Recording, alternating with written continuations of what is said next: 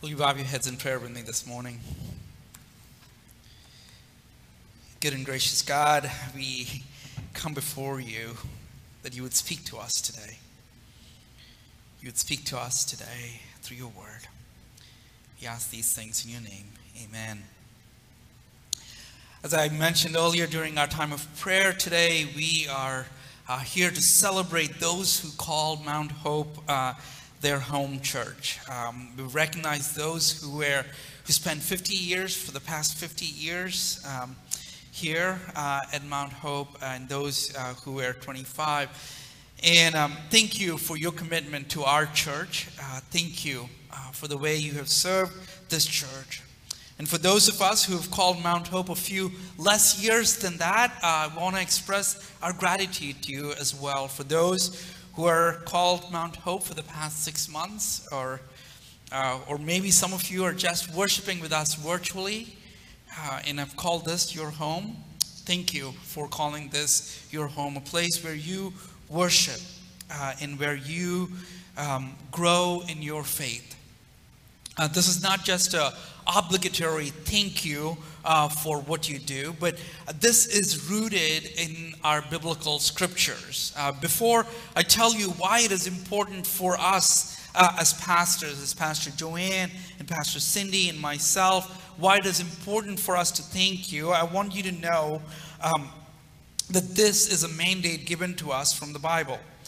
But before I talk about that biblical mandate, I want to talk to you a little bit about my own call story. We all have been called as pastors here at this church, and each one of us has a call story. This is a unique and an important story for us. And for all three of us, it's very different. Each one of us has experienced the call story a little differently. The circumstances that we're surrounding our call were completely different when you compare our stories. But yet, the end result is the same. We all have said yes to God to be set aside for ministry. My call story comes to me when I was 16 years old. I was at a summer camp, and I felt God's nudge on my life. God saying that I needed to serve. Since then, I've kind of moved and walked through this journey, serving God in different ways. Equipping myself with education in order to do that.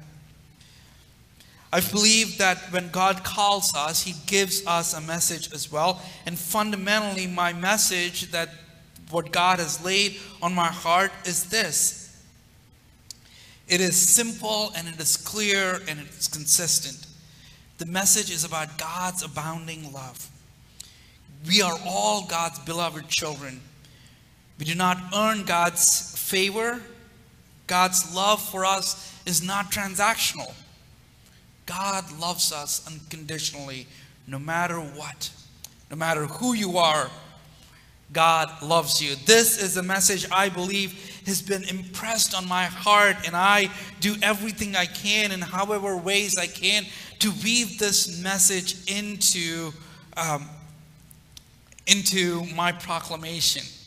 So this morning, I want to remind you that the person who wrote the Thessalonians, the book of Thessalonians, his name is Paul, and he has a similar call story. Paul's might be a little bit more dramatic than mine, but it follows the same trajectory. For those who are not familiar with Paul's story, the author of the book of Thessalonians, Paul was set out as a Pharisee. He was out to persecute Christians, and he wanted to kill all the Christians. He wanted to negate the Christian message. He wanted to abolish it. Then he was on the road to Damascus, where he encountered the risen Christ. He met Jesus, and Jesus opened his eyes to the truths of the Old Testament. From then on, Paul started to declare God's message of unconditional love for the world. Not to a specific group of people, but to everyone. He proclaimed this message to the Jews, the Romans, the Greeks, those who were free, those who were slaves. And this message was welcomed by some and rejected by others. See, Paul journeyed through various people and has planted several churches. So this letter that we are reading today, Thessalonians, is one of the churches that Paul founded. And so here is the biblical mandate for this church. This is what Paul is writing to the church in Thessalonians. Let me just read these words to you again. To the church of Thessalonians, in God the Father, the Lord Jesus Christ, grace and peace to you. We always thank God for you and continually mention you in our prayers. We remember before our God the Father the work that was produced by faith, by your labor prompted by love, and your endurance inspired by hope in our Lord Jesus Christ. Friends, this morning, hear these words of gratitude Paul is expressing to the church in Thessalonica. And I want to remind you, and I want to tell you, Mount Hope, that we, as pastors, we are thankful for you. We pray for you continually. We remember that your actions were not driven out of a sense of, your actions were driven out of a sense for love for each other and God. We are grateful for your endurance. Church, these words of gratitude are rooted in God's word. Paul is thanking the church, and I want you to know that we are thanking you as well. The reason we are thanking you is because you have been so faithful to Mount Hope. You have been so faithful to Mount Hope. For the past 7 months, you have faithfully watched the services online. You have developed your own rhythms of worship. Jack Mitch was telling me that every Sunday, Pastor, he said, I get my cup of coffee ready and I'm sitting in front of that screen. And for that, thank you. I know some of you have let me know that you watch your Sunday morning worship, sitting on your deck, sipping a cup of coffee. Others of you were in your living rooms. And this morning you're here in this sanctuary, and we want to say thank you. Thank you for your faithfulness to this church. We want to thank you for your commitment to the Lord Jesus Christ. We know that we have endured this season unlike any other that we've ever experienced. So thank you. Thank you for being so patient with us as we navigated through new ways of providing online worship service. Pastor Cindy, Joanne, and I, and the entire staff of Mount Hope are thankful and grateful for your support. After thanking the church for their support and commitment and their faithfulness, Paul moves to discuss something that I think is absolutely relevant and needed on October 18th, 2020. In verse 6, this is what we read. You became imitators of us and of the Lord, for you welcomed the message in the midst of severe suffering with the joy given by the Holy Spirit. Let me read that last part again. You welcome the message in the midst of severe suffering with joy given by the Holy Spirit. Yes, Mount Hope, you welcomed Sunday morning worship services, the Sunday schools that we provided, the Bible studies that were offered, blessing of the backpacks out in the parking lot while we prayed for our children who were going to start a different weird school year. Thank you. In the midst of suffering, you have welcomed this message. This season is hard for us. This is the new normal is hard. You know, when you used to walk out of the door a couple of months ago, you walked out and you said, oh, I forgot my phone, and walked back in. And now you say, oh, I forgot my keys, and where's my mask? And you run back in and get your mask out. The only time you ever checked your temperature is when you had a fever. Think about it, right? When you had a fever, that's the time you checked your temperature. When you're all balled up and sitting on the couch, crying and thinking the world is coming to an end. And that is when they took your temperature to remind you that you only had 100.4 and stop acting like a baby. Wait, that's a conversation Kristen has with me when I have a cold. Right? That was the time we checked our temperatures. Friends, this season is hard. We are exhausted. We want this season to end. We want a sense of normalcy, whatever that is. Whatever that is. And this season has taken a toll on our mental health. We are sad, we are mad, we are angry. Bluntly put it, this is exhausting. Would you agree? Could you nod if you agree? I couldn't do that before. Thank you for nodding. Right? This is exhausting. A friend of mine was talking to me and she said, people are acting the way they're acting is because of the pandemic. And this is exhausting. See, I find myself getting anxious about things that I used to take for granted. This morning, I'm anxious about in-person worship. I used to be excited to be in worship. But today, I'm anxious. Anxious.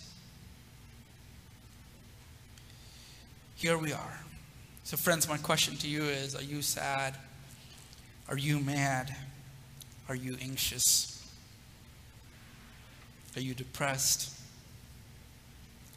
What is going on with your own mental health during this season? And friends, and if you're not doing well, I plead with you, I urge you that you would seek the right help that you need. And it is my prayer that these words that Paul is speaking here would be fulfilled in our midst. You welcome the message in the midst of severe suffering with joy given by the Holy Spirit. I hope that our anxious hearts somehow are filled with the joy of the Holy Spirit. I hope that our mad hearts are filled with the joy of the Holy Spirit. I hope that our really depressed state of mind is filled with the joy given by the Holy Spirit. That is my hope, friends, that these words from the scripture would come alive within us. And finally, Paul moves from talking about suffering to say something else. He doesn't end with just hoping for something. He calls us to do something. And here the words from verse 9. They tell how you turn to God from idols to serve the living and true God, and to wait for his Son from heaven, whom he raised from the dead, Jesus, who rescues us from the coming wrath. Here Paul is reminding the church that they have turned their lives around, that they have walked away from idols of greed and bigotry and hatred and immorality. And now they are waiting for the coming of the Lord Jesus Christ. See, that is the crux of the Christian message, if you will. For those who call themselves members of Mount Hope for the past 50 years, or maybe for the past 7 months, where they found our church online, whoever this person might be, there is a fundamental truth about it. Our work as Christians has not come to an end. We continue to wait. We continue to move away from those idols that I was talking about. We continue to move away from them. And we wait for Jesus. It's not a one-time done thing, friends. That is the beauty of the Christian message. One of the things that I do not like, how many of you have Netflix? 1, 2, 3, 4, 5. All right, that's pretty good. Netflix is a video subscription platform. Every month they charge you a little bit of money and you get to watch their movies. I don't like that at all. I much rather go to the store buy a DVD or a VHS tape. You remember those, right? You could just go buy them, keep them in your house, and once you bought them, it's yours. No one's going to take it away from you unless the VCR eats it up. But anyway, I digress. Right? I'd much rather do that than keep paying a little bit each month, because that's exhausting. It's kind of neat and free, kind of, in the front end of it, but after a while you get exhausted, don't you? We recently bought Samara a phone, and now she's a 12-year-old walking around with a smartphone. I don't know why, but we did it. And I'm worried about that. I'm worried because I'm cheap. Now I have to pay this bill. God only knows for how long. Right? But I think, when I think about subscriptions, I'm reminded that that's what Christian faith is all about. It's not a one-time done thing. No, it's like every month. It's every day. It's every moment coming before God. It's a continual thing. It's not a once and done thing. That we need to continue to wait for God to show up in our lives. We need to continue to be saying no to those idols that we can turn to. That's what Christian faith is about. And when we are waiting, that's when our hearts are transformed by the power of the Holy Spirit. It is my prayer that we continue to wait, even in the midst of all these challenges, in the midst of heartache and heavy hearts and anxious hearts, that we continue to wait, that we continue to turn away from the idols that are drawing us away from Jesus, that we would wait for the Lord to come. Amen. Will you pray with me? God, we come before your presence with thanksgiving. We thank you for this church. God, we ask that you would heal our hearts. And God, that you would strengthen us so that we can continue to wait on you and walk away from the idols that are drawing us to worship them. We ask these things in your name. Amen.